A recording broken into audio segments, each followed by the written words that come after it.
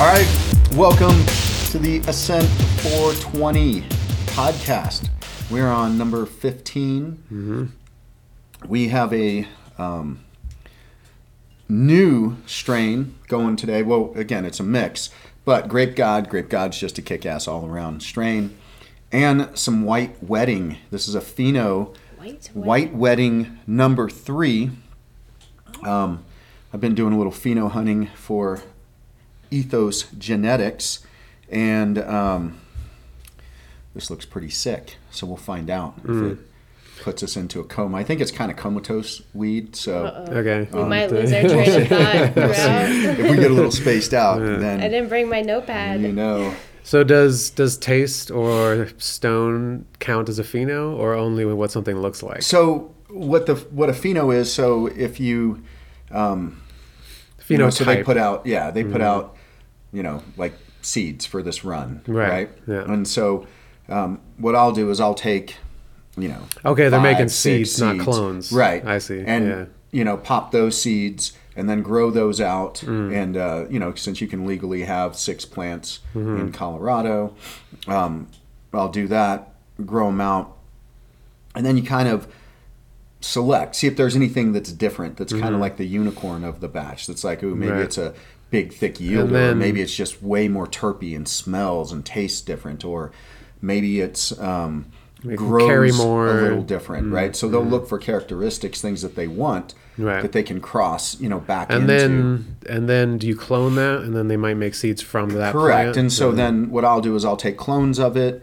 and, say, hey, I think this is something that you guys might want to look at because it's a heavy yielder, right? Let's say. Yeah. And so then maybe they'll take that and say, okay, we want one that's going to be a really dense, heavy yielder, and then they're going to maybe cross it with something that's way more terpy, right? And they take the properties of the heavy yield. What's terpy again? Terps would be your taste, your smells. That's what I thought. Because they use that with wine, I think. Yeah. Right. So. Okay, so that is kind of a pheno then as well. Thinking about what something is smells not just what and it tastes looks like, as what you can see or feel or taste, right? Well, It's right. what it Well, the exhibits. phenotype would be, again, you put out characteristics. Yeah, exactly. The characteristics of that particular plant. So, so it's fun. It's cool it's checking it out and seeing how things grow, the difference. I mean, it's kind of cool when you've got 2 of the, or 5 or 6 of the exact same strain, but then you see the different characteristics in each one. It's like especially the physical with seeds. manifestation of those genes, even though, because I remember when a long time ago I took genetics class, phenotypes and genotypes, right? So then some are activated depending on the environment or whatever, just depending on genetics. And that's what you see with the phenotypes, like even in people. Right. Yeah.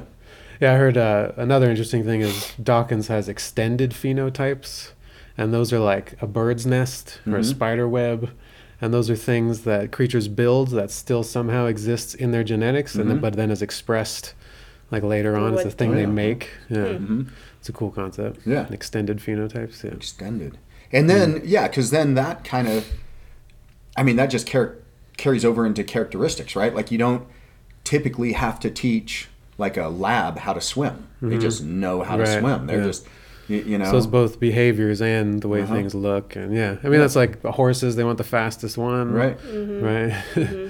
Yeah. Right. Interesting. So I guess White Wedding. White Wedding. I never heard of that one before. Me neither. Me neither. So I'm going to try it out. Nice. I always feel like I'm pirating it because I'm the first one. Does anybody else want to? It's fine. You roll it. You introduce it. No, I got the shaky table. No one's gonna judge manners. They might once people start to watch these. Why is Eric always fucking bogarting? That guy's always bogarting. But then be like, oh well, there's 2 white people over there, so Oh my God. he should definitely bogart it. He's Right. the only The minority tables in have the turned. group. Right. That's right. It's Yeah. okay to be. You got to help the marginalized. by marginalizing them. Right. Which is exactly what wokeness is about. Yeah.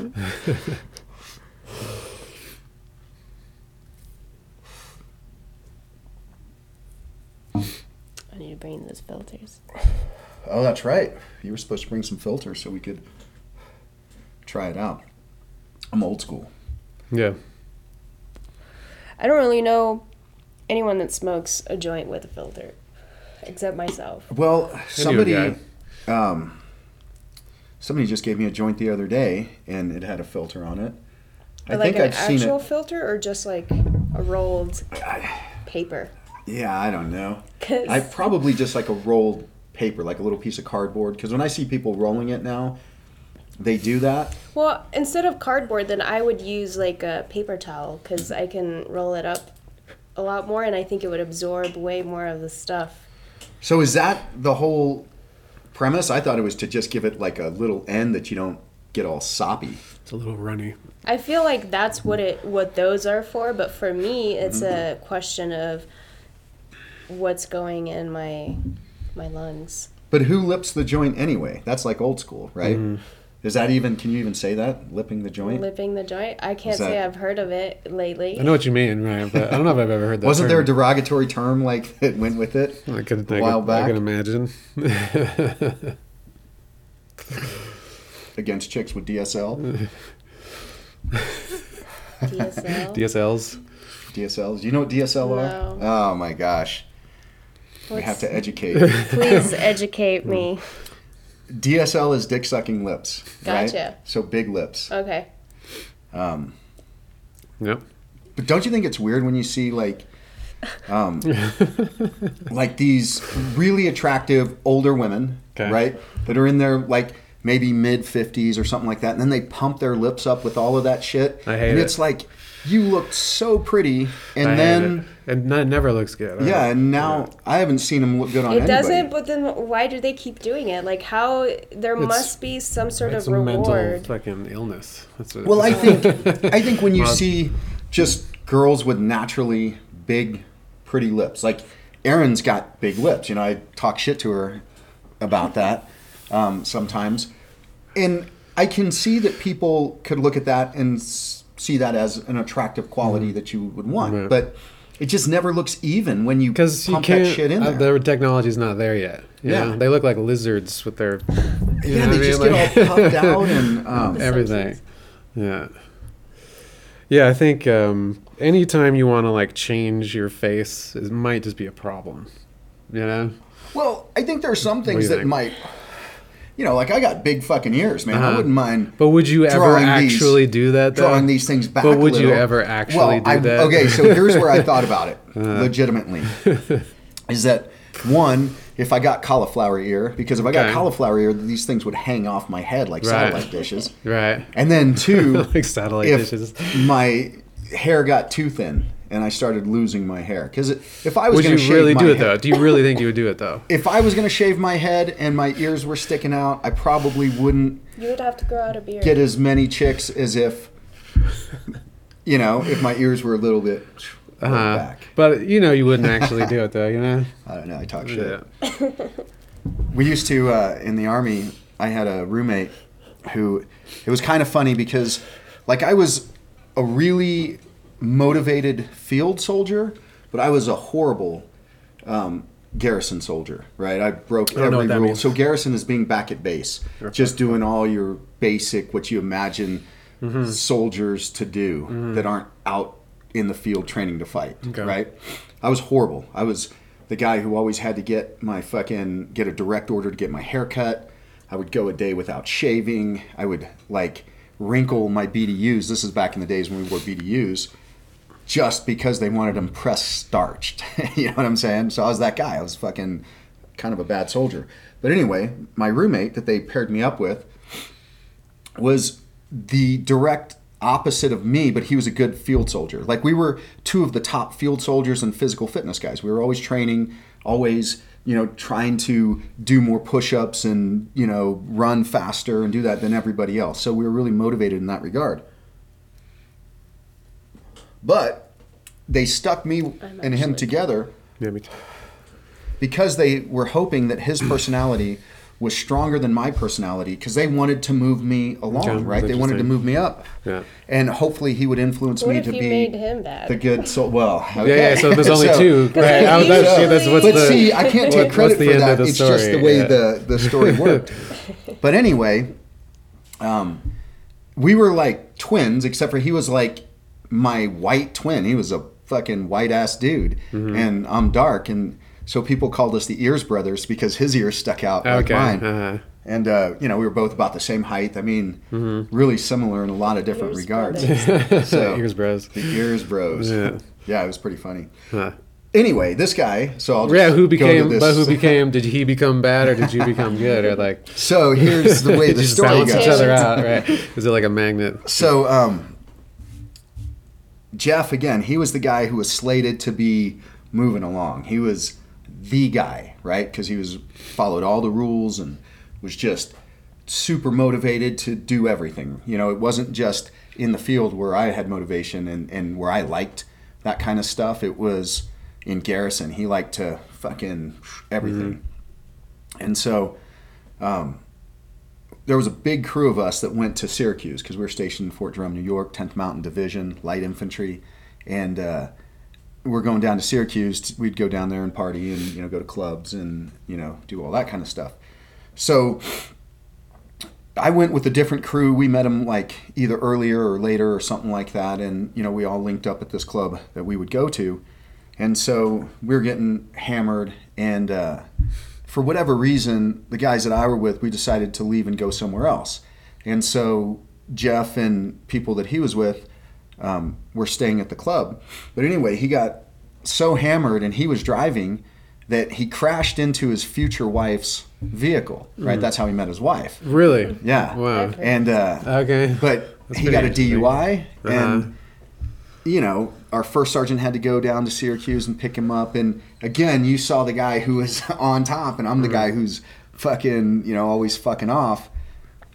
I was kind of like the Teflon Don. I never got busted for anything, and when I did, it was really brought down because I was a fairly influential soldier as far as morale goes. I would always pull pranks and do shit that was outrageous, and so it was good for that type of environment.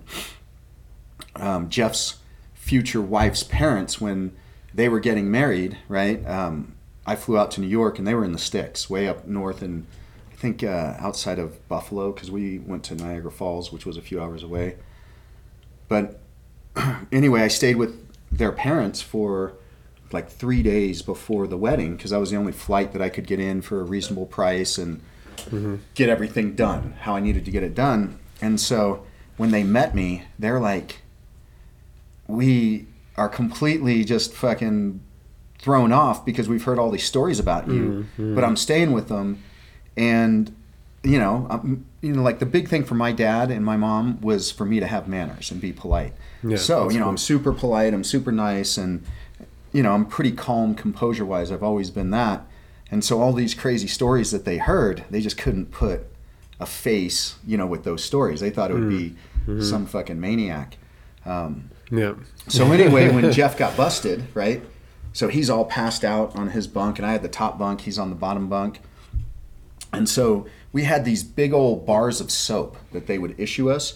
And so I welded two together with warm water. I just rubbed them and then, made it one big block of soap. Okay. And then I carved this big dick out of it. And I hung it from the top bunk, and it was just dangling right on Jeff's lips, right? He's all passed out. So we're taking Polaroids of this, and, everybody's coming in and fucking watching this, what's going on.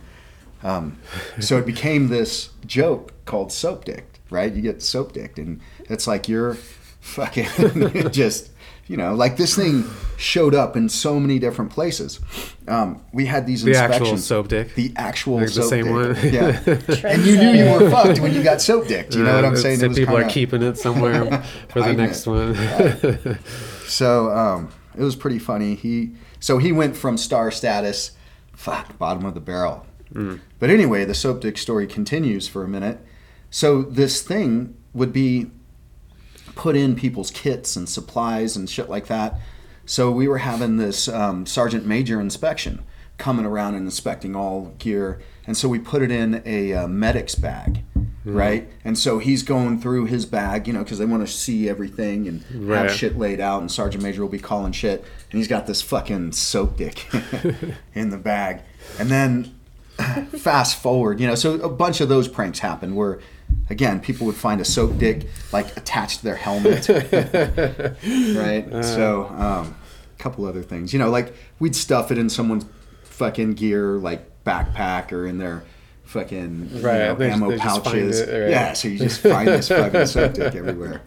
That's hilarious. And you saw the van, right? The picture. Yeah, the van. The oh van. My God. So I had this van. Yeah, that was I think you pretty told me crazy. about it. Yeah. But anyway, so fast forward to Jeff's wedding, and Jeff's dad is kind of, he was like old school, conservative, pretty wealthy guy, pretty religious, really straight, narrow, by the book kind of guy, right? And I'm out there as, you know, like there was 2 best men, right? So me and another guy, and then all the groomsmen, and these are all fucking soldiers, right? So the first thing that Jeff's dad says to me when he meets me, because, you know, we're going to go into Canada that night, he's like, I will pay you money if you guys don't leave, you know? Because he didn't want us to fucking go get crazy. Because, again, they heard all these stories about me, which, you know, it was moderately true. You know, I would say on the downside, but you always kind of want to blow up stories, right? Right, so exaggerate a little bit. Exaggerate them. But anyway, we went to Canada, but we didn't get so crazy that night. And his wedding then was, it's in Niagara Falls. It's at this really nice hotel and banquet area, and everybody's in these long fucking like pinstripe tuxes, like fucking sharp, right? And the hotel is just beautiful. This whole like room that we're in, it's got all this glass and just really nice. And the wedding was, they were Catholic, so it was very like Catholic. There was a horse and buggy and you know, just ceremonial. It was like pomp and to the nines if you're talking wedding. So the priest, right?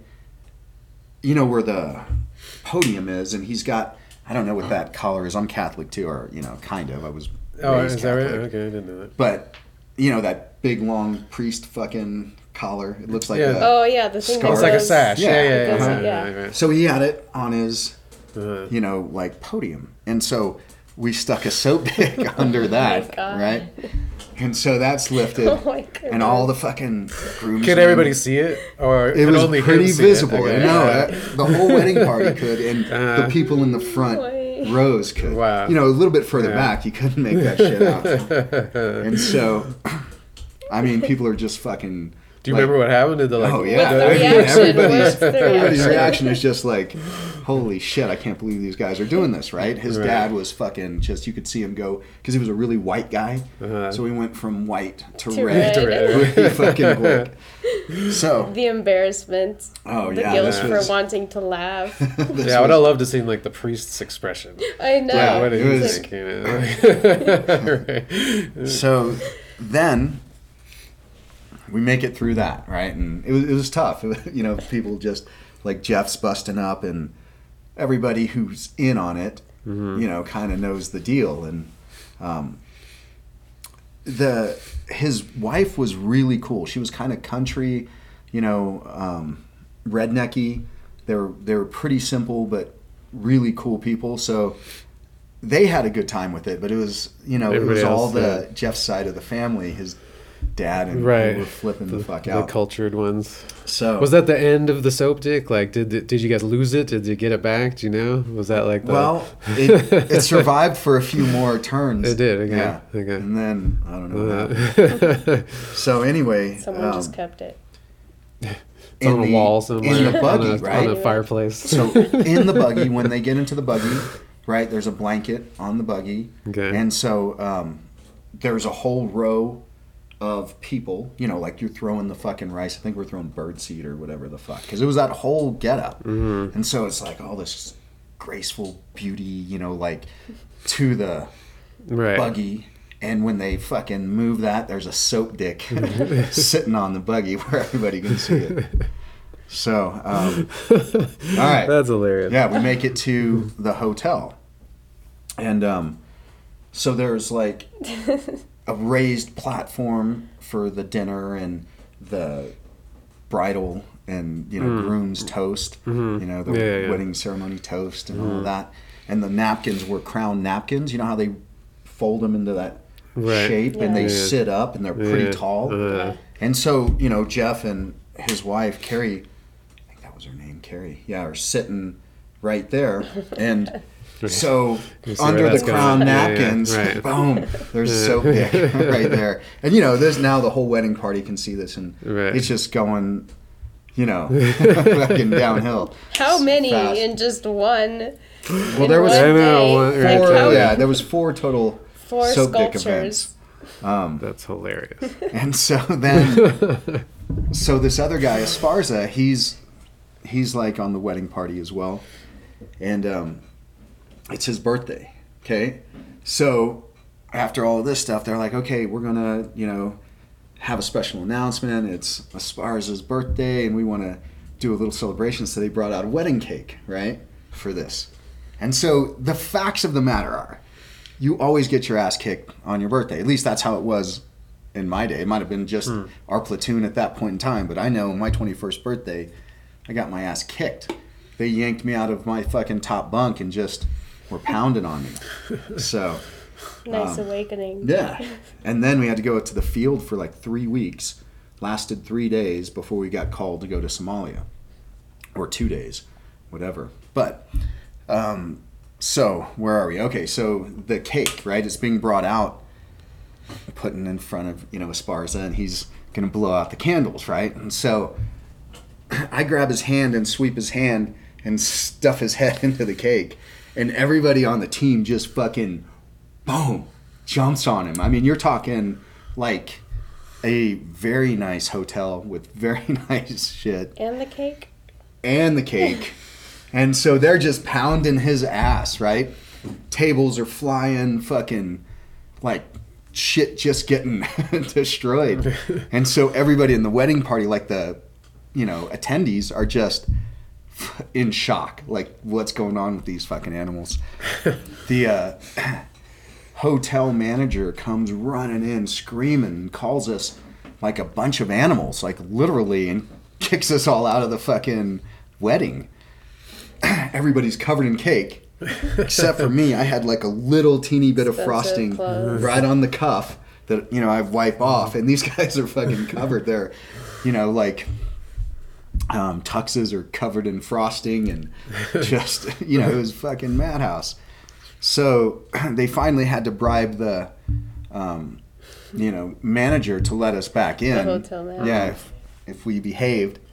And so, we did okay after that. Just had to let that part out first. Just had to get through that.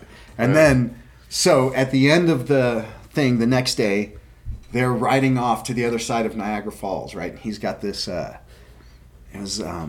like a Triumph or one of those British cars that, didn't have the top. It was like one of those little like soft small, top, little teeny ones. Yeah. So, was it Triumph?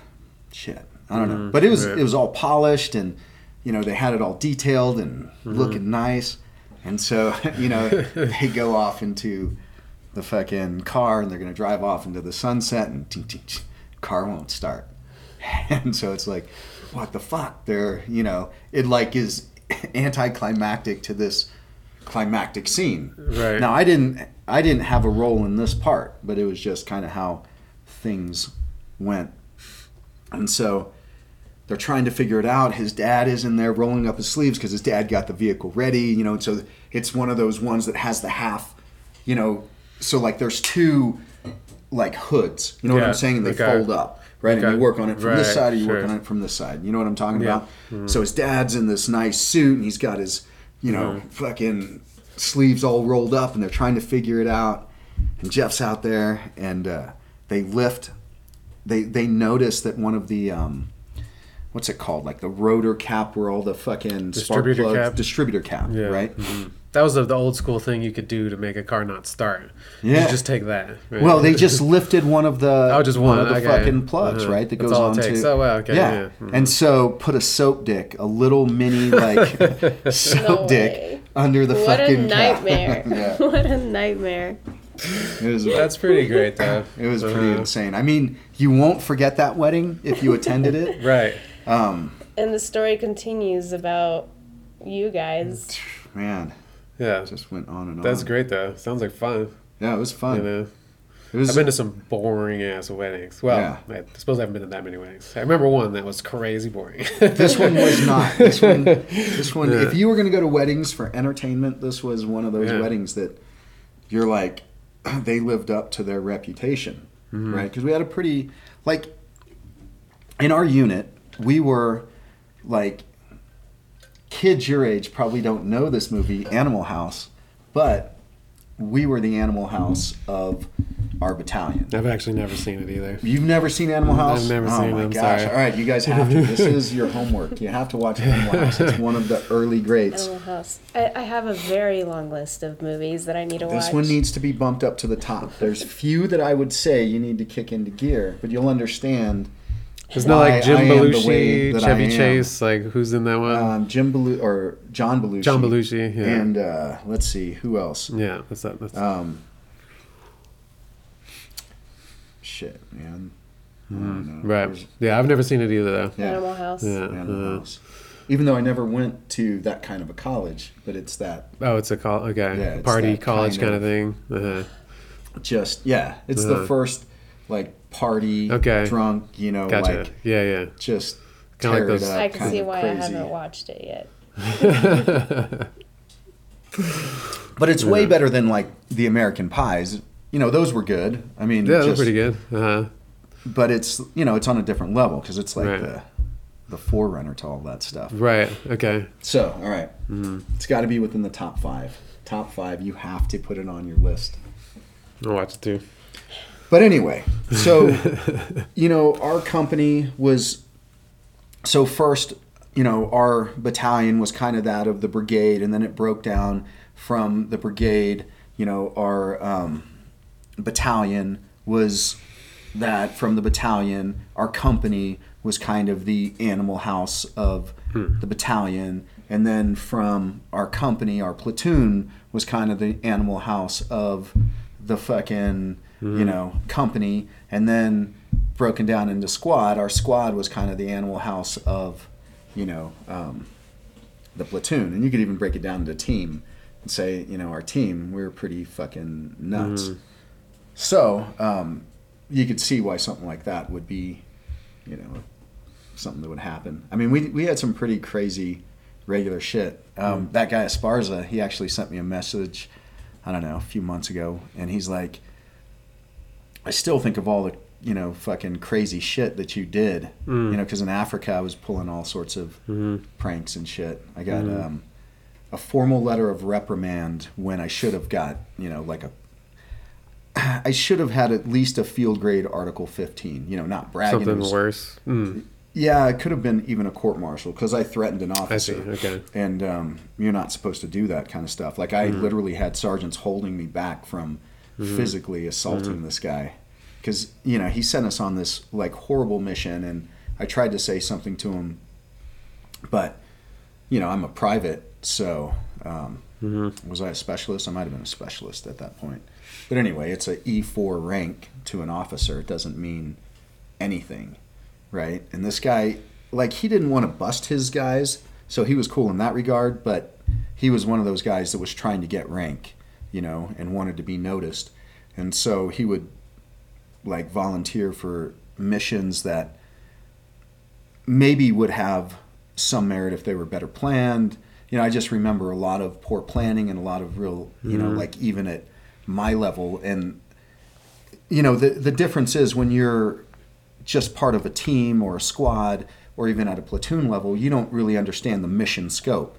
You get given a task, right? But even some of these missions you could look at and say they have no idea what the whole scope of this mission is, and some of the mistakes that they're making are going to be catastrophic. And so that's what this was. So how did it escalate to you being held back? Well, so we got set on this mission where we were clearing a hotel. And so, these hotels that are along Broadway, right, that might have 30 rooms or something like that. It was something like that, like a 2-level, and, just had a bunch of rooms. Anyway, there's holes blown out in these rooms. It's not like a hotel out here, half the shit is pocked with bullet holes, and, you got just holes from mortars and fucking... There was like a revolution going on at the time, right? It was a civil war. A civil war. And first they were at war with Ethiopia, and then they went into a civil war within the country. I think Sid Barre, however you say his name, was the dictator, and he was overthrown, and then from that point, it was like went to chaos. People trying to gain power, a bunch of clans. So right. There was also a famine that hit at that point in time. Really? Wow. So it was pretty rough out there. As far as what it did for me was, I think it made me a little bit more level, because there's a picture that I carry around with me still of this kid. I think I've told this story, right? Who only had like a pair of underwear. That was his only possession. And he was this really dark-skinned black kid. And the thing that always struck me is he was always smiling, right? Had these big white teeth. And you saw this kid with nothing who was always happy. And you're like, that stuck with me, where it's like, gosh, man, if this kid's got nothing. And, the story surrounding his kind of existence was pretty dismal. You look at it and you're like, oh, well, shit. If this guy can get through that and be happy, I can fucking deal with my shit. Which I think takes us in a roundabout way to all this woke bullshit that's happening. Because what I think... Does it now? I think it does. Because, listen, here's the deal. And I agree with several people. I think Jordan talks about this. It's funny. We refer to him as Jordan, like I know him. Right. Yeah, Jordan Peterson. Yeah. Yeah. But I do that with all these people. Right. Kind of. But since we don't really have too many problems, we create all of these fucking problems that really don't exist. And I think that's what this big woke movement is about. Activism, I'm noticing and realizing is there, right? fucking the stupidest thing ever. The news are activists. Maybe like how it's being expressed right now is what's so the stupidest thing ever. Because now the news people are activists, and everybody's an activist. Everybody's an activist, but here's the thing, and I agree with several people on this. Clean up your own fucking house before you try to clean up someone else's, right? If you did that first, we would be in way better shape. But when you look at these activists, they just haven't done anything, right? And so it's like, you haven't done anything, so you're going to try to take up a cause that has very little, weight behind it. So like advocating for something that you don't practice. Advocating for something that you don't practice or that you don't know much about. Yeah. How many people talk about black culture, right? And you look at like the black culture, because we've had this huge, fucking crazy, in my opinion, racist convulsion, where we're just now spewing out racism, and that doesn't exist. I don't believe that the racism exists like Definitely that. Not at the level that. But when you look at a couple things, one, look at how small of a minority. I think they say, black Americans are 13%, something like that. And look at how much influence they've had in music, in fashion, in cinema, right? In sports. Sports. You're talking massive influences across these huge cultural, drivers, right? So as a society, we've embraced them. And I don't think that there's even, people will say, but if you don't recognize it, then that's part of the problem. And it's like, the way that I look at it, it doesn't even matter if it's black or fucking white. It's just, those are big contributors to the culture, right? To the way our culture develops. And so when you look at that, one, these activists don't ever talk about that kind of influence. I mean, we've had a black president, right? We've only had like what, 2 Catholic presidents? So, you know, it's like we're trying to compare all of these crazy things. We've never had an Asian president. Right. Or we've Jewish one. We've never had a or, woman president. Right. So we make this big issue out of a race thing, and it's like, well, the black people have crossed that divide faster than all these other groups. So how can you say they're marginalized? And then you've got all these people like when we had these the George Floyd riots that happened. You know, we went downtown to check out what was going on, and went down the next day as well, or a couple days later. And it was funny because you had all of these protesters, right, out in front of the Capitol. And on one side of the street, and these were all the people with the Black Lives Matter signs, they were all the white suburban kids. And literally, I shit you not, we drove by it a few times because I'm like, wait a second, I got to go back and see this to see if this is legit. We got out and walked it, okay? And you had all the white people on one side of the street advocating, and you had all the black people on the other side of the street. You know what I'm saying? And it's like, so this is supposed to be an inclusion demonstration, and even in your inclusion demonstration, you've got segregation. Maybe it's just... Why do you think that is, though? Because I think what it is you hang around the known, you hang out with what you know. You're not going to... Most people aren't going to just see a group of other people that they don't know that aren't like them and walk over and just become part of them. And then, but the reason that they talk about it all the time is like way more complex, right? Like it's the whole thing about including the discluded, like the it's about making the marginal the center, the most marginalized, the most different, the most freak, the most that making their story just as important as everybody else's story of like, right? Does that make sense? Sure. So because that's what's interesting about it, because it's like obviously things exist this way. Everybody discludes. I heard one guy say a thing like if you had a group, right? I think his example was it was like a sewing group, like a bunch of old ladies like sewing, like a knitting group or whatever. And then someone's like, oh, I want my friend to come in. And then this new person comes in and she's like, oh, but why don't we go bowling instead? Right? And so to include her, like there's only one person that wants to do that. But if you were to include her idea, the whole group gets destroyed. There's no more sewing group. Right. So there's some weird thing about that going on, because it's like, it seems like everybody should know that discluding is how everything works. If you want to focus on anything, you disclude what you're not focusing on. Yeah. So obviously disclusion is just like a part of life. And so what's weird about it is this idea that that's a bad thing.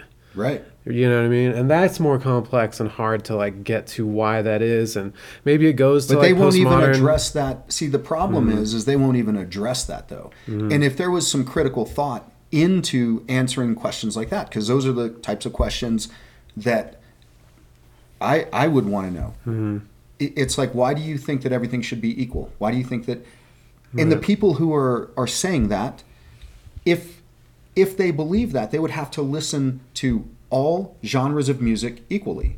Right. All artists equally. Right, you would have to appreciate everything equally. You would have to be attracted to large people and skinny people. You'd have to be attracted to everybody, right? You'd have to like all music at the same amount, all because foods, it's all just as good as everything else. Right? Not eat meat. A lot of these people that I know are the vegetarian, vegan crowds too. That's exclusionary. Exactly. You would have to eat meat, and so it's like, it's so ridiculous if you even look past the layer. In my opinion, it's fucking ridiculous. It's, not even like, I've tried to, and I was on that side, I was on that left fucking lame liberal side for a long time. And that's why I'll talk shit about it every day.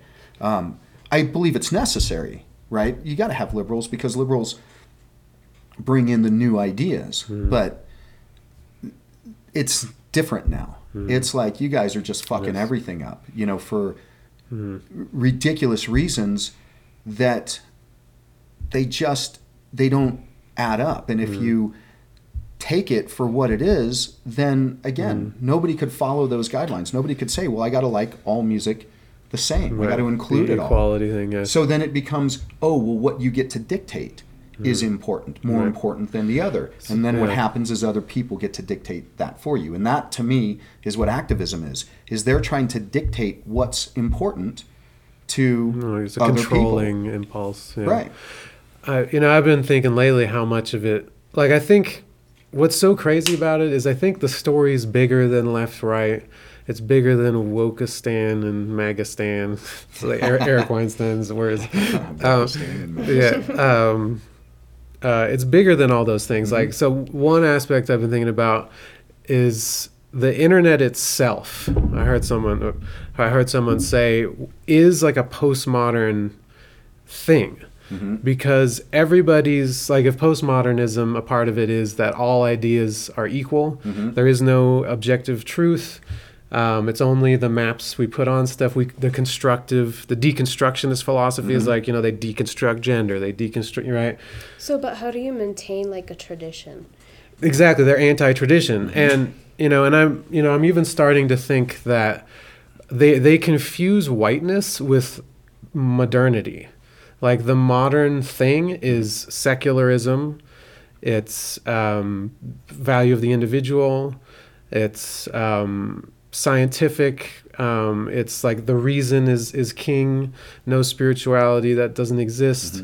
All these things that they want to blame whiteness on is actually just like the state of what being modern is right now. You know what I mean? So I think they mix those things. So it's like really a bigger issue. It's almost like something that's happening to all of us. So what I mean about the internet is it's like everybody's opinion at some level is equal. In the same way that like everybody's view of the, like, we were just talking about a minute ago, like the marginalized, even their view is just as important as everything else. Well, do you think so? Because like, here's the thing. If I sent out a tweet, and I don't have a Twitter account, but right. But go on, yeah. If I did and Joe Rogan did, well, his message carries way more weight than so I'm mine. not saying, so obviously, there's ways to get more and less attention. The opportunity to. But so everybody's got the opportunity in. But I don't think it's like a meritocratic thing. Like, I don't think the truth is getting out there. I think we're getting more confused. Yeah. We're getting more, because everything, and now even the news, maybe it was good. I don't know if that's true. People say it was good and has been destroyed. Yeah. Maybe it was always like that. I don't really know, but it's like that.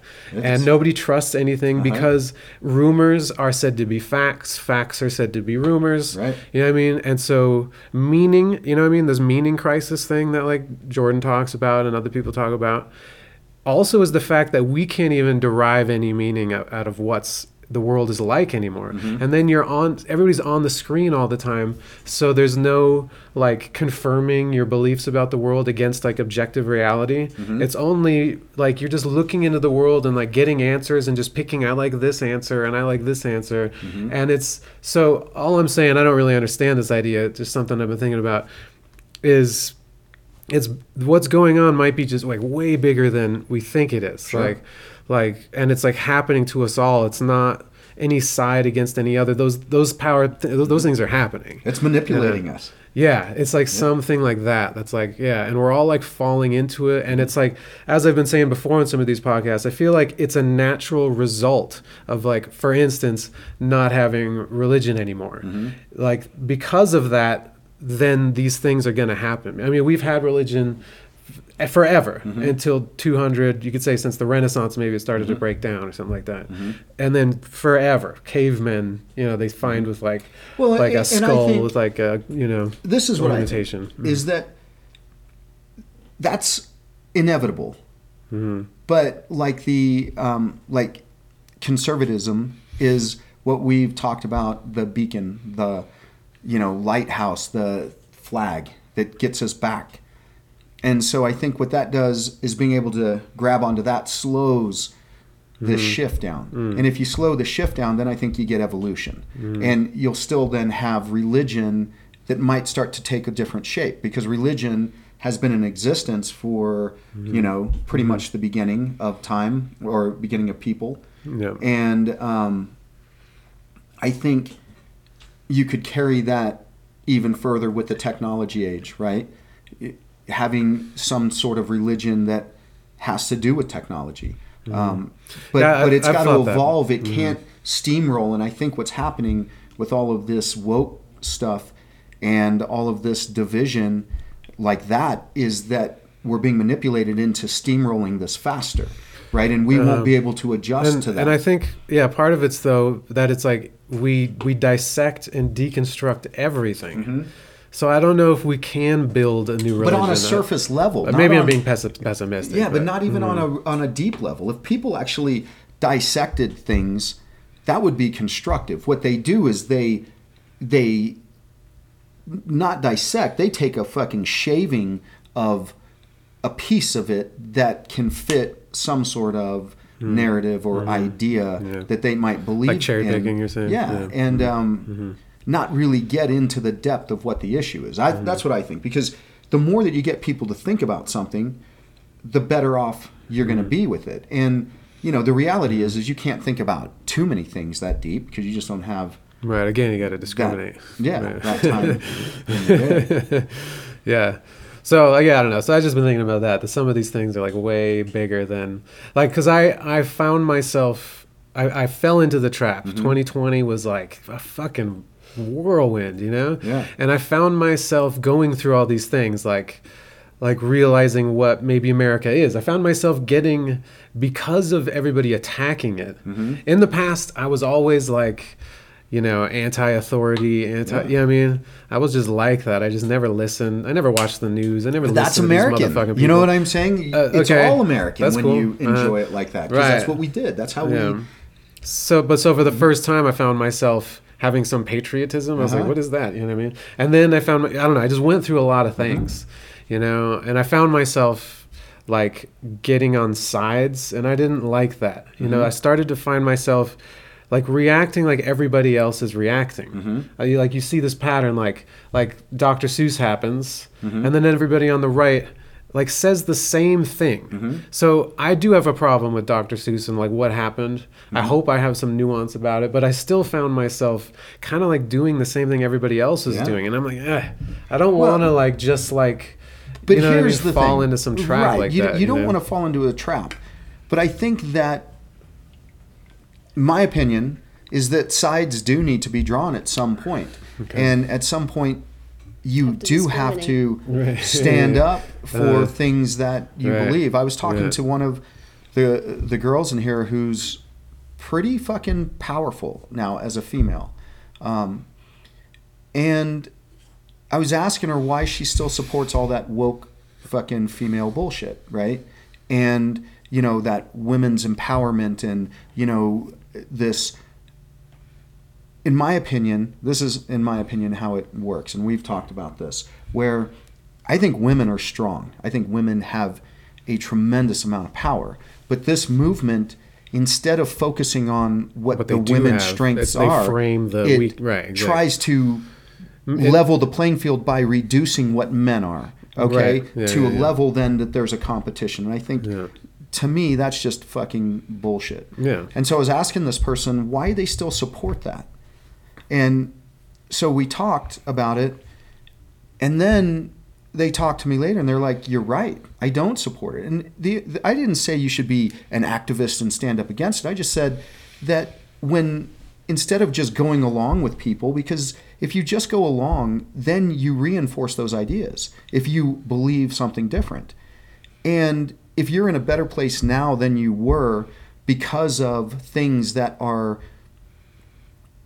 very much opposed to that woke side, then why wouldn't you say, this is the things that help get me here? This mindset helped separate me and get me to a place that I really feel good about myself and that I'm confident. And, and so she talked to me a little bit about it later and said, you're right.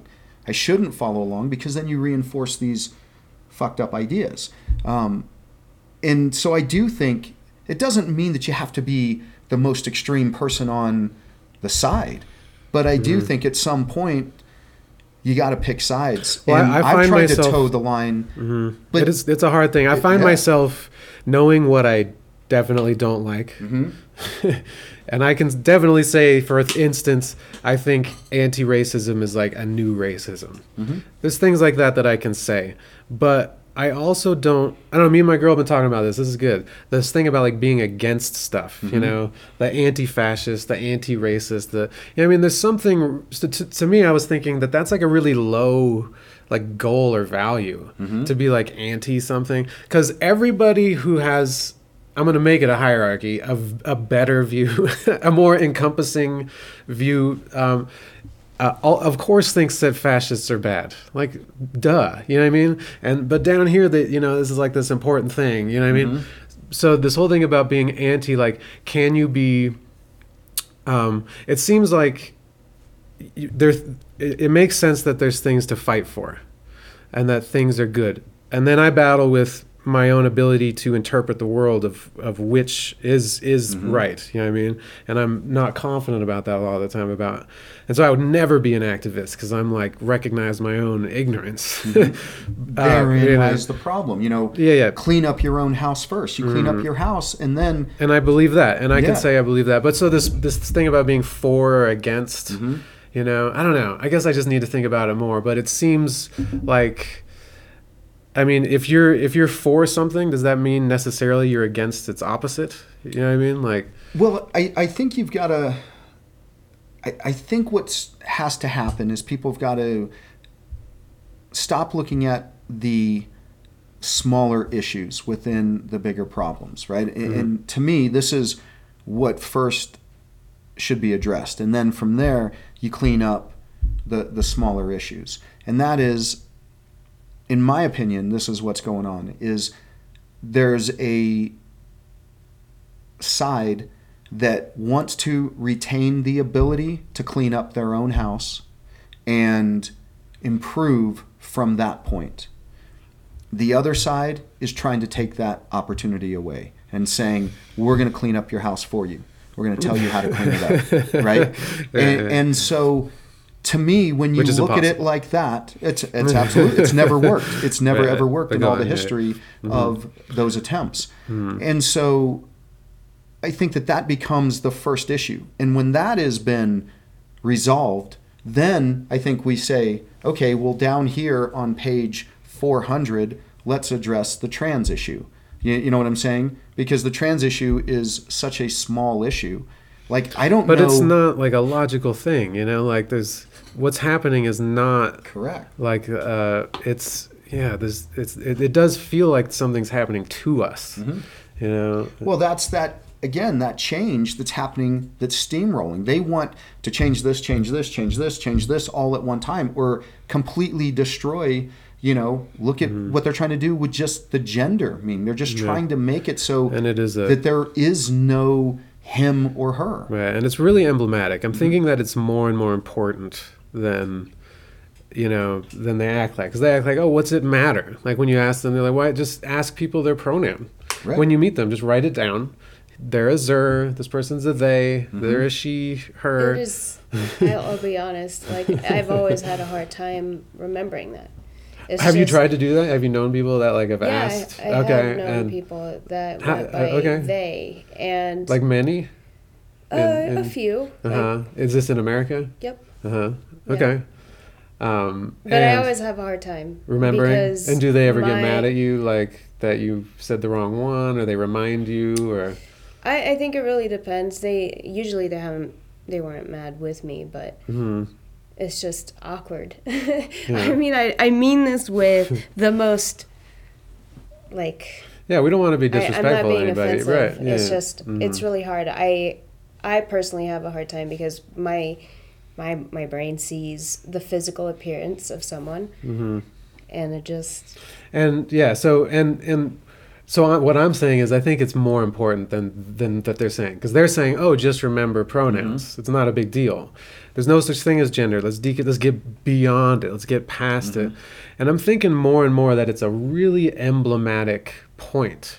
Like meaning what? Meaning that it's actually the male-female dynamic is actually really important. Yeah.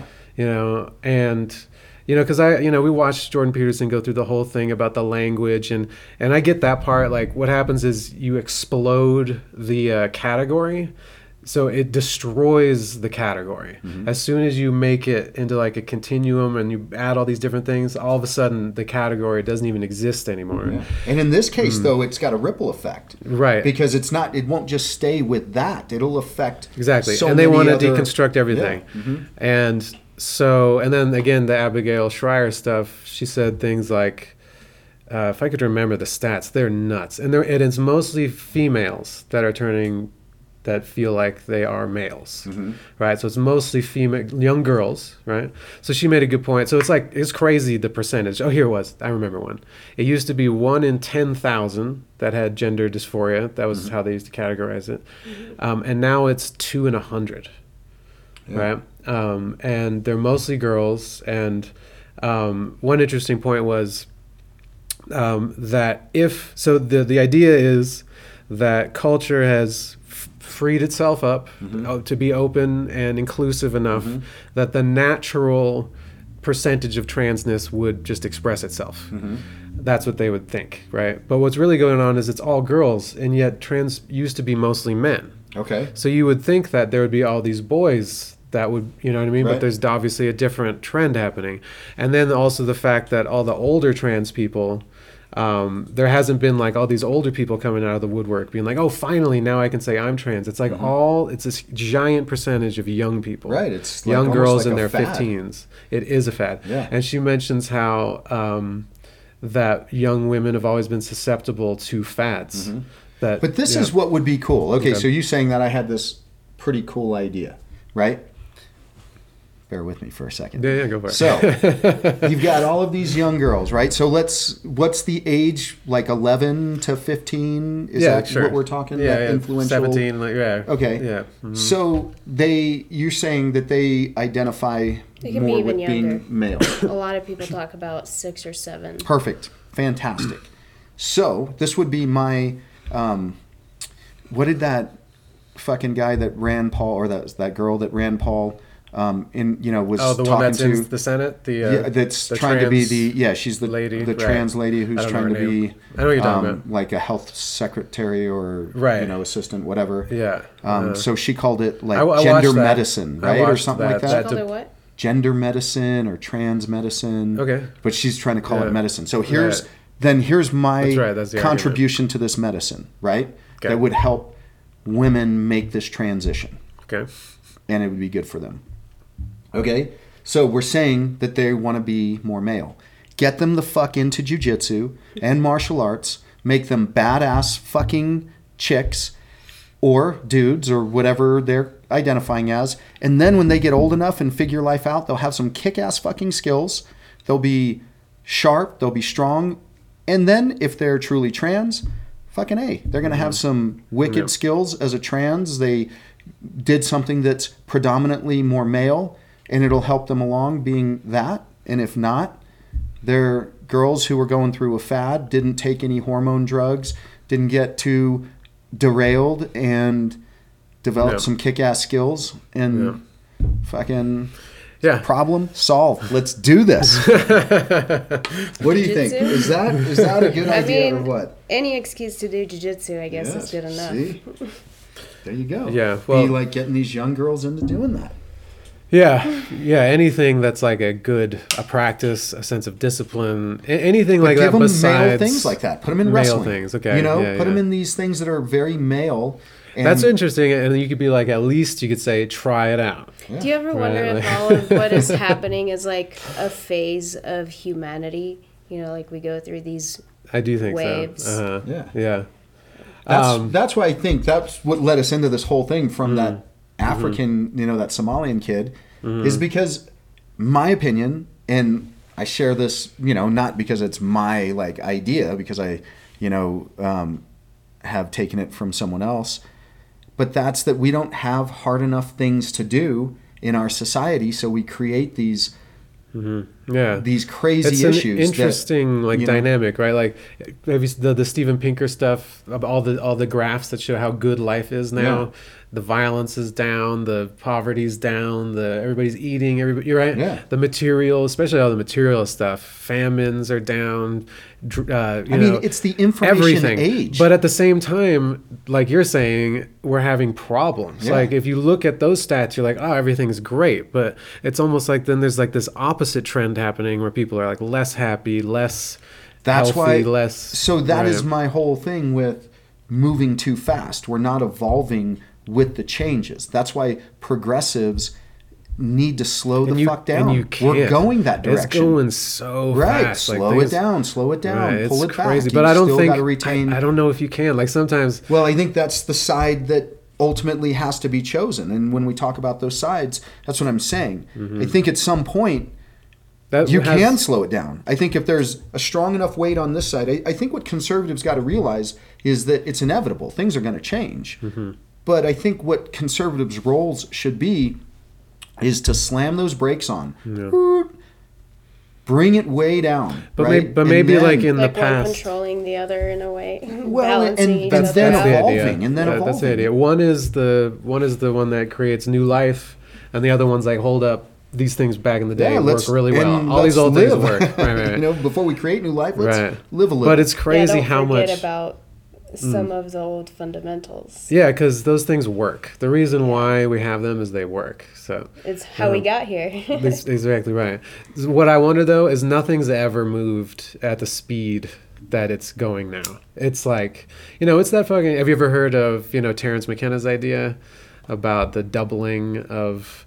There's a few different versions of this. Like Robert Anton Wilson called it the jumping Jesus phenomenon. That every certain amount of time, there's twice as much scientific information. This one guy did like a study. I don't know how he would actually, but he would think of how many inventions have been made, and then, to have exactly that many, how long would it take to double that? And it's been doubling. And he predicted to the point that now it's like every year, back then he was thinking that. Yeah, I've heard that. And then Terence McKenna had this idea that 2012 would be like, things would speed up so fast that everything is happening at once. That there would be a lot of people have access to information and things that they can use.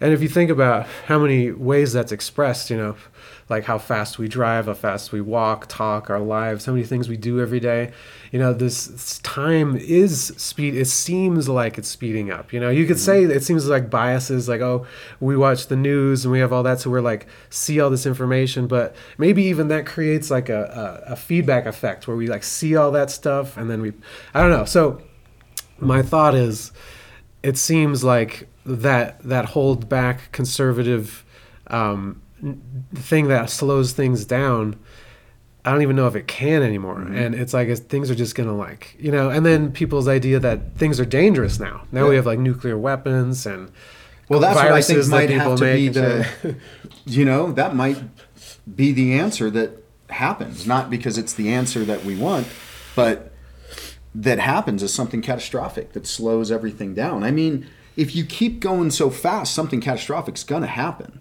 Is that going to be the reset? I mean, is that going to be what slows it down, puts on the brakes? Yeah. Right. Yeah. So that's the opposite of the argument from what's known. Like people, there's a few of these like futurists that are like crazy positive. And it's good to hear them, I think. Yeah, that's one thing is because everybody's so fucking negative. America's racist and the world's terrible. You know what I mean? But there's really so many great things that are happening that you don't even realize. Like if you see some of the stats in this one book that he has, it's nuts. Well, I mean, we get to do shit that we want to do. I mean, I was snowboarding on Monday. Right. I'm going to go snowboarding on Friday.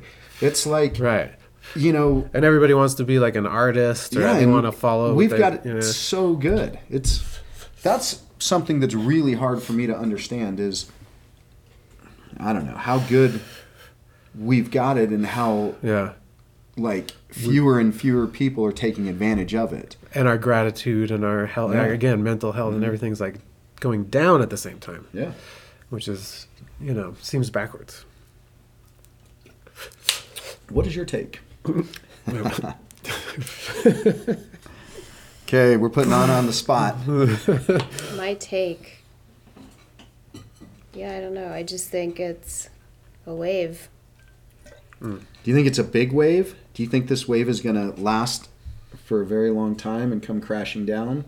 Like, is it a tsunami wave? Is it like the fucking wave that wiped out, like, where was that in Thailand? That whole... India, no, yeah. Yeah.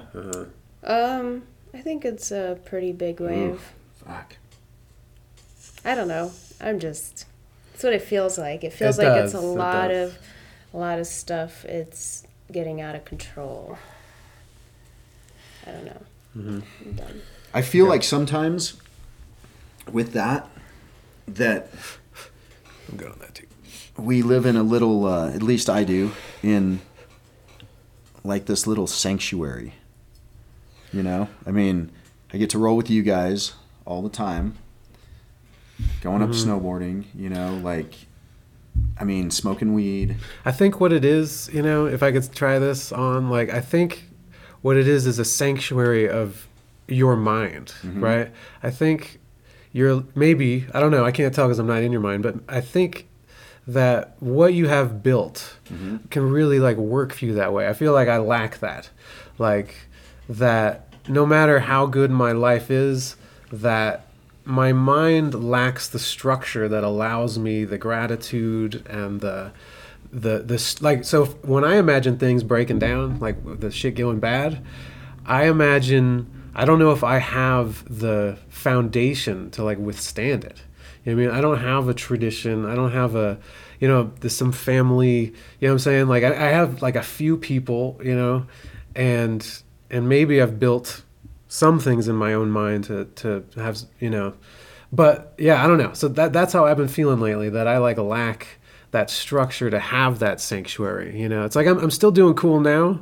Like, 2020 wasn't a big deal, but come on, like, it didn't touch me like it did some people. You know what I mean? Like, losing my house, Yeah, or, you know what I'm saying, sure. like some shit like that. So what I've been thinking a lot about lately is that sanctuary. I like how you put that, like a sanctuary, that what I need is me. I need to be that thing, and then of course, the stuff that it's around me will, like, be built that way. Like, I could have that even with my students. I got 30 families that I'm, like, around. You know what I'm saying, and yet I don't know. Yeah, community. I still have, like, a hard time being in one, participating in it. You're right. And so there's so many structures. Again, maybe 2020 was, like, making me just, like, think about all this stuff that I don't know. So I worry that I wouldn't be able to, like, have that sanctuary in myself. I don't know. You know what I'm saying? I do. Yeah, and it seems like you've built a pretty good one for yourself, or even that, like, your sense that positivity that you're able to have. I don't know if that's natural or if it's things that you've, been able to build in your own mind, but that it's like that kind of thing, I feel like can help, you have that sanctuary. If that makes sense. Yeah. Yeah. Well, because you got to work with what you got. I think. You do, right? Yeah. Yeah. Mm-hmm. I think that's, I don't know. Has it ever affected you, like, looking at what other people might have or have, and being like, shit, I don't have that, and so my place is inferior. Like, I've definitely compared myself to other people, which, by the way, they're trying to tell you now to not compare yourself to anyone. But never to the point of feeling like I felt inferior. If I did, I probably changed something. I don't know. Yeah. Well, so of course I do that, and of course I'm kind of doing that right now. Yeah. I see your point. And the health and the good way to go about it. Fuck you, man. This is bullshit. I was making a point. Right. And the good way to go about it would be, of course, to see things in others that you then want in yourself. Yeah. But to not compare yourself and be like, I suck in comparison to that. Right. And then you use your place as your kind of catalyst, right? Okay. So without comparing myself to you in this respect, I've just been thinking about lately that aspect of, you know, having something strong built in myself to withstand what some shit might go down. Mm-hmm. I keep thinking that. I'm having that thought a lot. But I mean, I think comparing yourself to others is important. If done in a healthy way. Shouldn't. Yeah. Yeah, not in an envy way. That's right. Yeah. Yeah. Right. I mean, maybe a little envy is good. You know what I'm saying? Because I then maybe agree. that can give you a I agree. motivator. Like, yeah. gosh, you know, that person's got, It can Right. expose you you know, to that. 30 free days a year that they get to do whatever they want with. Yeah. Yeah. Uh-huh. Yeah. I mean, you know, it's funny because I look at, I try to look at different things in people. And like with you, it's interesting because you're good at painting, you're good at music, you're good at jiu-jitsu, you know, you're good at martial arts. You pick all that shit up pretty quick. And doing the comparisons, I sometimes, when I look at people like that, I'm like, well, fuck, man. I wonder if I was, like, I don't think I'm that good in any one area, you know? And so this Yeah, I don't feel this that way comes either. into a position that I find myself in, is that I'm good in all the areas that I get into. Like snowboarding, I'm good, and mountain biking, I'm good, and everything that I do, I'm good at, but I'm not like good beyond that. You know what I'm saying? I look at where people really get into shit, and I'm like, We've talked about fuck, if that. I really, you know, I don't know if I could really, like, I don't know if for me, you know, Be the best really at one applying thing. myself into that carries my interest. You know, it's like I like to because I see how it extrapolates to all the other things that I do, Right. but then I do all those other things and Yeah. not just. I feel that way that. too, that I need a few things rather than Yeah. just one obsession. And that because of that, I'll never be as good at one thing. Mm-hmm. But, you're right, but that's, I don't know, some kind of a choice, right? You're not a one thinger either, are you? No. Yeah. Do you know anybody who's a one? I do. Yeah, I Yeah. don't, yeah, I do. I mean, I feel like, I don't know. Like my dad. I know a few even is. musicians that are like that. Yeah, that's That's it. They're Yeah. watching TV and they're fucking got their kick drum pedal. it's funny. Yeah. Yeah, that's what you But- know. It's an obsession, right? And I think that that's healthy. But this is what I see. The people that I've known that are like that, what I've seen with them is that they typically have other counterpoint issues that it's very debatable if you'd want to, at least from the way that I look at life, carry those things to possess that skill. You know, sometimes that baggage is pretty heavy, and Yeah. Maybe. yeah, I don't know. I thought that too. Yeah. It's hard to tell if that's true. You know what I Uh-huh. mean? If because you're obsessed, then you have like some imbalance because it's only Yeah. one thing rather than a balance of things. Right. But then it's very exclusionary, right? You're going to exclude people, right, that aren't into jiu-jitsu or aren't into Right. music because you got to spend Yeah. more time around people that are going to help you Right. musically. And you know what I'm saying? I mean, you might have diverse groups within that. You might Right. have the actual musicians and then the people who just really are into listening to music, and you know, you might Right. still be within that, but you're still going to be exclusionary. You're not going to hang out with probably a bunch of basketball players, you know? Right. That is interesting. The people you know tend to be people that do similar things that you do. Yeah. Yeah. And that's what takes us back into this whole race thing, right? And this is, again, what I think it's very simple, and then I think it's very complex, right? And we kind of talk about that. To know the one is to know the 10,000. To know the 10,000 is to know the one. But when you talk about like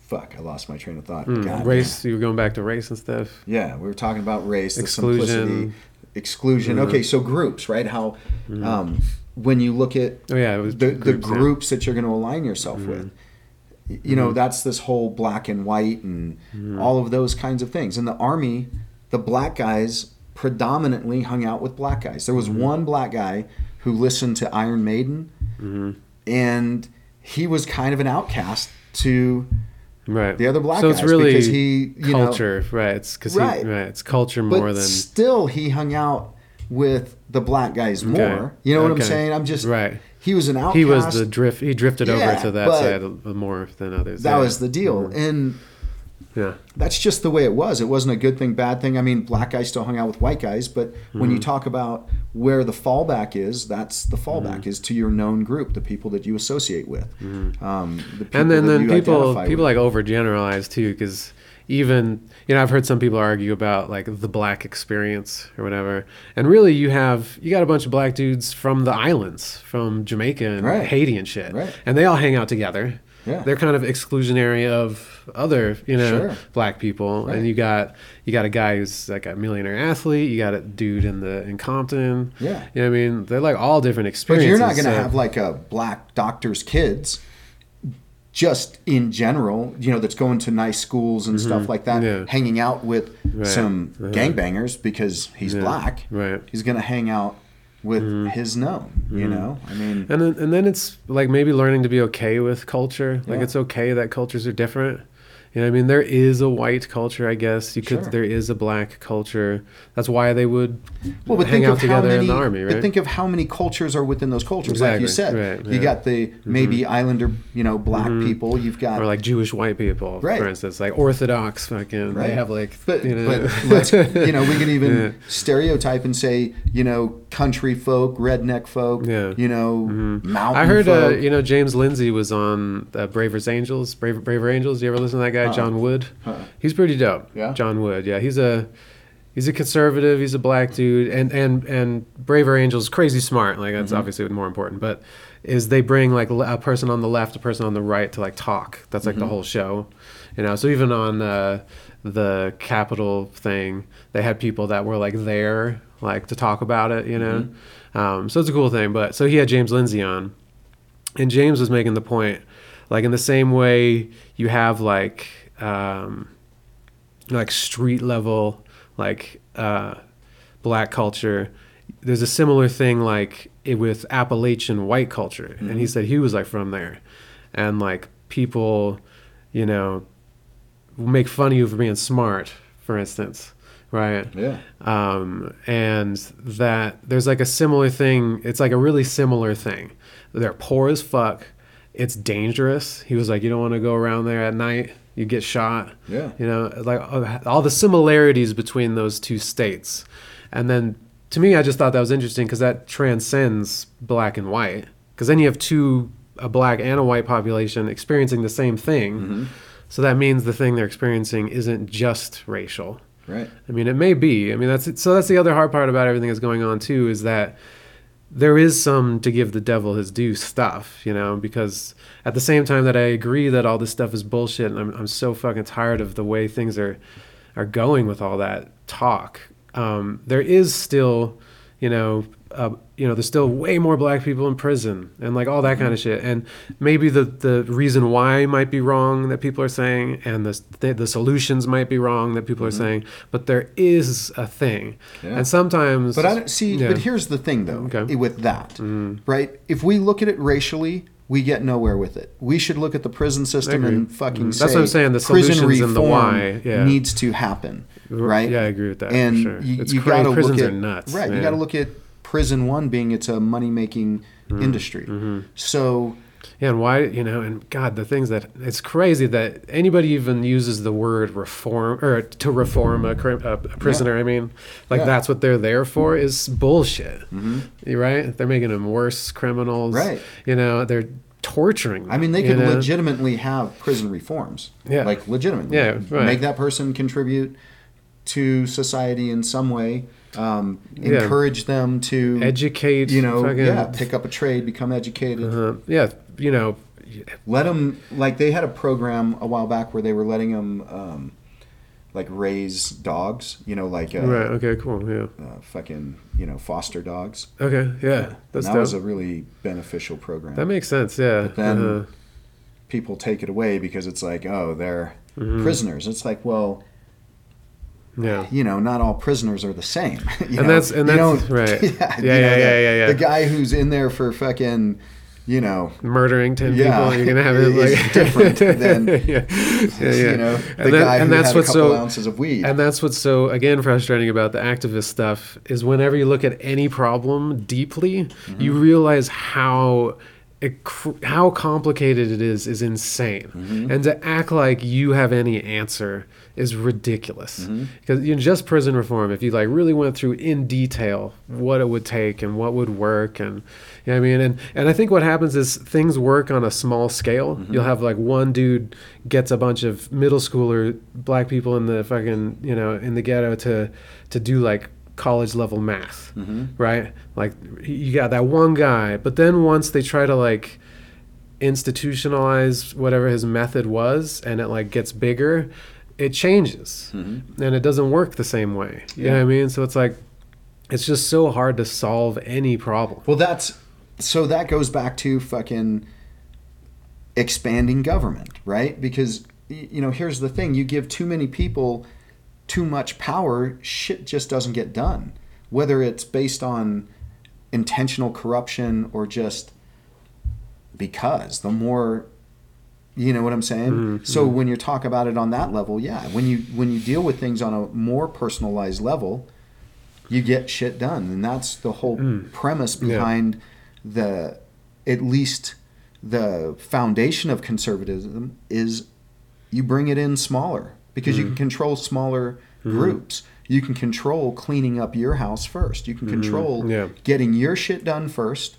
And if you can do that, then you've proven that you can help other people get their shit done.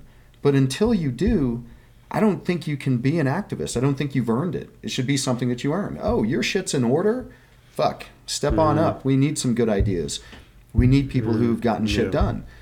But your shit's not in order, and yet you're telling people what they should do. I mean, how many people are going to be yelling about this shooting and saying that it was, you know, one, they're going to call it an assault rifle, or, you know, what else do they call it? Because it was an AR, right. Machine guns and all of these fucking things. They don't understand anything about it. But they don't understand anything about it, but yet they're going to have a voice on it. I think it's prideful, honestly. Like, I'm coming to this conclusion, like, to act like you know the answer and the problem, and it's not you, it's someone else. That's prideful, right? It's like, you know, recently I saw a friend of mine posted, which is it, the Solzhenitsyn quote about the line of good and evil being drawn on every person's human heart or whatever, right? You heard that one? Yes. Yeah. Meaning that good and evil is really inside you, not in other people, that kind of a thing. And this has happened to me on social media, and I saw this happen to a friend where he posted something, you know, some quote, and then some like Antifa type is like, gets offended by it, gets triggered, right? And the reason is because they know it's true.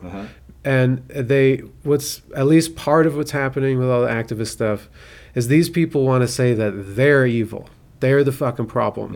And they won't look at themselves. They're lying to themselves about that they're the problem. We're all the fucking problem. Right. Clean up your own house. Yeah, right. Get control of that shit. Yeah. That's, I mean, that is the real solution, and that's the solution that's been the American experiment, you know, and it's worked.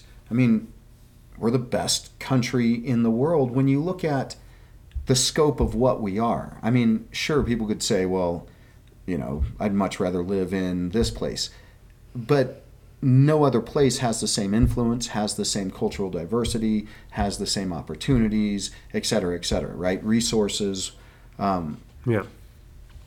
So, you know, that's the answer, is improving yourself, being able to start from there. And once you do that, which is fucking work, man. I mean, that's the other thing. They don't want to do the work. That's why you avoid it, because it's, you know, it's fucking work. When I look at myself from the outside, I'm like, holy fuck, you got like a task ahead of you, you know? Do you ever feel that way? Like I have a task ahead of me? Yeah, like just reining yourself in, just like trying to, you know, get control over your shit. Right. I mean, yeah, I would say. Yeah, it's the task, right? Isn't it like the only thing to do? Like I fall into that negative shit. That's one of my tasks is that stuff. Every fucking day, just wham, like negative shit. My mind starts thinking negative shit. And I have things that I do to like, help myself rein that in, right? Like I can't sleep in. I cannot sleep in. Like, boom, fucking 5 o'clock, 5 a.m. up. I gotta work out. I gotta do something meaningful. You know what I mean? I gotta take care of my shit. I can't have a mess. All those things will like, and so I have to like prop my life up with all these fucking, you know what I mean? Like scaffolding. That's what I need to do. Yeah. Yeah. But it's still like a serious challenge. I still, have a hard time getting it right, and then you look at your life and then that's kind of like the feedback of how well you're doing with stuff, and I like, have you ever done Jordan's, what's it called? Where you like write about your goals in the future. You try to like imagine your future, self-authoring. I know what it is. Yeah. It's like a website, and he says you should, plan out the next 5 years, the next 10 years, and say what you want, like figure out what you want and say it, and, make a goal and things like that. I need to do that more, I'm seeing that more and more. Like my goals are so like vague, you know what I mean? So I don't know. I did the past part of his thing, and I need to do that future one, like I bought it. It was like $30 or something, and it's mostly just good, writing. Man. Yeah, it's mostly just writing. It's like write for 10 minutes on this. Yeah, get you right, to think. Right, and then you kind of go through each one, and so it guides you, which is nice. Because sometimes it feels a little overwhelming to be like, and you don't have like starting points. Yeah, I mean, right. I think those things are good for that because they give you like just, like beacons along the way. Okay, now you got to start thinking like this. Yeah, and then that takes you to this. Start thinking like this. Right. Yeah, totally. I don't know. You don't know. Talk to me. No, I like structure, and I like having an idea of, like, I have a very vague idea of where I'll be in a few years, but I also like going at it kind of unplanned. I don't know. Yeah. It just feels, I don't think there needs to be a specific plan for everything. Like some people have a super detailed 5-year plan of what they'll be doing, how they'll be doing it, where they'll be doing it. It's just sometimes, I mean, most of the time, I think stuff just doesn't turn out that way. So this is what I've heard, right? And I'm not there yet. But when you have that, depending on what your plan is, but your commitment to the plan, and this is what I'm trying to develop in me, is then there won't be that sometimes stuff doesn't work out. It's like, no, but I'm it's not gonna saying, work out. I'm not, well, but I'm not saying that's good. I agree with you, but I'm not saying, that's not what I was saying. Yeah. Like when I say it's not going to work out, that was actually my point. People focus on this 5-year plan. It doesn't go the way they planned, and then they just kind of leave it there and don't try to make it work. That's why I'm saying just go keep that general idea. Yep. And you just take whatever and you road can't, because takes you there's there. definitely, when you're young, you don't know what you want. Sure. So your plan's gonna be wrong. Right. So there's some My plan changed so many times. But it's so it's some crazy but balance one between kind of those gives things. you though. I think as long as you have an idea, it keeps pushing you forward. That's right. That's you right. might like It take a branches. detour. It should be branches. Right, but right. you're gonna. But if you don't move at all, Right. then you can't. Then branch you're not going to it. get closer. Yeah, And right. this is where I think it's important for people to develop skills when they don't know what they want to do. Right, because if you like, this is what I relate in That's jiu-jitsu. cool. I like okay? that. So while Yeah, so let's say you're having a mental block in jiu-jitsu and you're just, for whatever reason, you're just stuck, right? So we say, great, let's work on your fucking strength. Let's develop speed.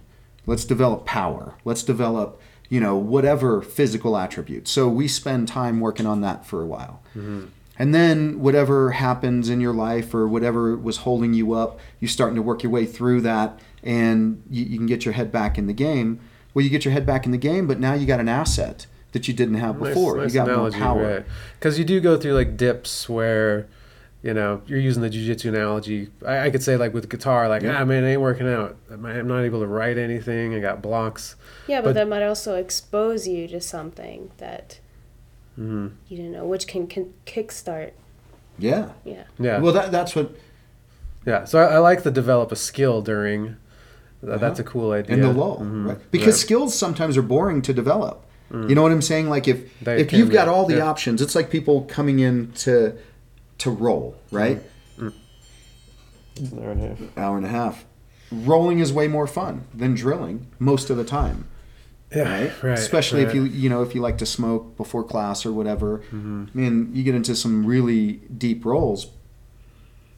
But drilling, the more you drill, the better your rolls are going to be, right? And if you can't, find, you know, I suppose I've never really found it with jiu-jitsu, but like I started taking some lessons. I found like this badass shredder guitar player online. So I was like, you know, I haven't taken. I always used to take lessons of some type. So, you know, I was like, I need to kind of, you know, revivify. And you can get to these places with technical practice where it's pretty wild how much different it is from like when I'm cold to when I spend an hour and a half warming up and like doing that intense technical practice, how much better I am and what that feels like compared to like there. And then if I do that every day to stay sharp, you know what I mean? That's what that is, sharpness, you know? It's a pretty amazing thing. And there's no getting there with just playing songs. If I'm going to make the analogy of rolling, it's kind of like playing a song. There's, you know, I could still, there's other places to get, right? I could still play a song really well, and that's an enormous task in itself. But I won't get that type of sharpness as I do if I do those techniques first. I mean, that'd be ideal, do that and then play the song or whatever. But and frequently, you know, just so they become fine-tuning, tighter and tighter. And it's such a cool feeling. It's an amazing feeling to have that type of expertise. I don't know what, you know, that type of, you know, how you just see yourself doing it. Like imagine sometimes you just see your body do this thing and you're like, damn, that's fucking badass. You know what I mean? It's kind of like that. I just like see my fingers and I'm like, wow, the fluidity of it. And, you know, I don't know.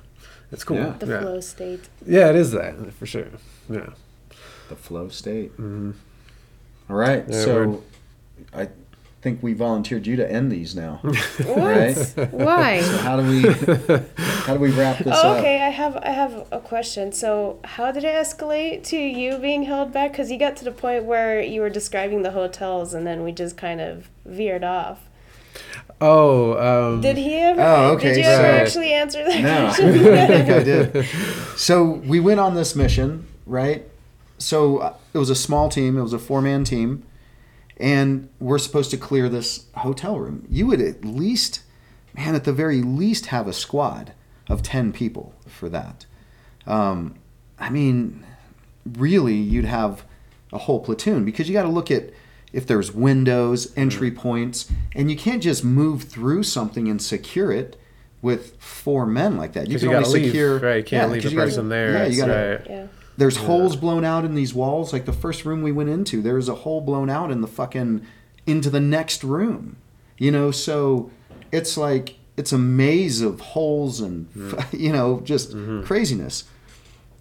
The QRF was across like a fucking 50-meter just open kill zone.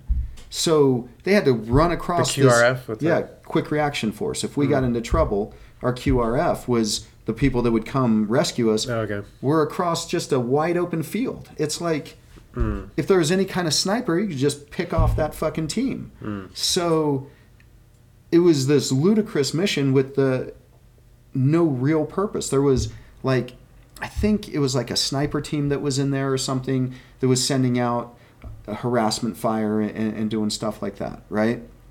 I think that's what we were after. And when we're talking, they're snipers. They weren't like fucking, they were shooting rusted out AKs. Okay. I mean, they fired, but they weren't super accurate. It wasn't their thing. It's like, you know, unless it's real close, it's a lot of it was harassment. So it wasn't like this immediate like threat. so what we were told, at least, about the mission, it was like, geez, what a low-level threat at night to run this mission to get, you don't even know who. You know what I'm saying? Everybody looks the same. So it's not like, you know what I'm saying? It's not like they're in an army uniform or anything like that. And a lot of people are armed. It's not like, you know, you got to have a permit to own a weapon. So everybody's fucking armed. So who do you know is who? So it was this crazy mission. And when we got off this mission and we went back, it's where, you know, I just fucking said to our LT, I'm like, LT, I'm going to kick your fucking ass. And I threw my helmet down and 2 sergeants grabbed me. And, you know, again, our LT was cool in the respect that, you know, he would look the other way if we were smoking weed or, you know, as long as we had our shit together, he was cool with that. And he didn't want to bust his troops. Like, he could have fucked me. Like, you know, so there was that cool part of him. But the lame part was the mission planning and his approach to how we did, you know, things. Yeah. And he sent us on a few missions like that. So, you know, I was kind of at this point, I was like, fuck you, man. This is like the third one that you've sent us on that's like such a clusterfuck. Right. You know, so that's when I said that to him. And I got a formal letter of reprimand. So our captain was this Mormon captain, really nice guy. And he was a pretty good soldier, but he should have been something else. I don't think infantry was his game. He didn't have like the meanness in him for that, in my opinion. But, you know, this guy didn't cuss or anything like that. And so he's got the whole company locked up at attention and has me standing out in front of the company locked in attention. And so he's reading this formal letter of reprimand to the whole company. And it's like fuck and shit and fuck and, you know. In the letter? Oh yeah, you got to read all of that. It was pretty funny. But this LT sent us on this one other mission that was completely fucked up. So we're doing this whole like show of force through this city. It's, you know, I mean, it was big in the regard. We had a whole battalion, or what did we have? Yeah, I think we had 3 companies. So, you know, you're talking 300 men approximate. Let's put it in that range so you guys kind of have a scope. And we're all in line. And we're moving through this fucking city at night in a show of force, right? And so essentially what you're doing is you're just pushing everybody out that's a fucking, you know, bad guy. Right. So anyway, we get, you know, it's not like you're walking shoulder to shoulder. You know, you're spread out a little bit, so you know, moving that much of an element can get offline and get off track. And so one company got way the fuck off track, or a platoon. I'm not really sure what size element it was, but anyway, we got to a point, and RLT, you know, picked a couple of us to go link up and try to bring this whole thing back online. And so there's 3 of us, and he didn't give us a strobe. I asked for a strobe because there's a Cobra cruising around giving us fucking, you know, air support, right? And so he wouldn't give us a strobe. He, you know, like for whatever call reason. the air now, support? A strobe is like something that you would put on your helmet that actually strobes out. And So then someone flying over can see it. so because they're looking through night vision, it's not like a strobe that's visible to your eye. I'm not like really? walking around. Okay. You know, it's an infrared. Oh, interesting. But is that a helicopter or a? yeah, so so a helicopter, a Cobra Tech. Oh, helicopter, Cobra, you said. Okay, yeah. can see you. Wow, you know, that's interesting. Yeah. Right? Okay. And they know, okay, there's a team in the area. Yeah. Right? Don't fucking shoot them. Right. So you've got 3 of us. There's enemy in the area, so it's not like, oh, you're just fucking strolling. So we're creeping, trying to link up with this fucking element, and all of a sudden, a sniper starts firing rounds at the helicopter and at the fucking other, you know, unit that we're trying to link up with. So what do we look like to the helicopter, right? It's got night vision. We don't have a strobe. We look like the fucking sniper team, potentially. Oh, right. We got no cover. I'm like, Jesus Christ, man, if this Cobra starts to come in, we got nothing.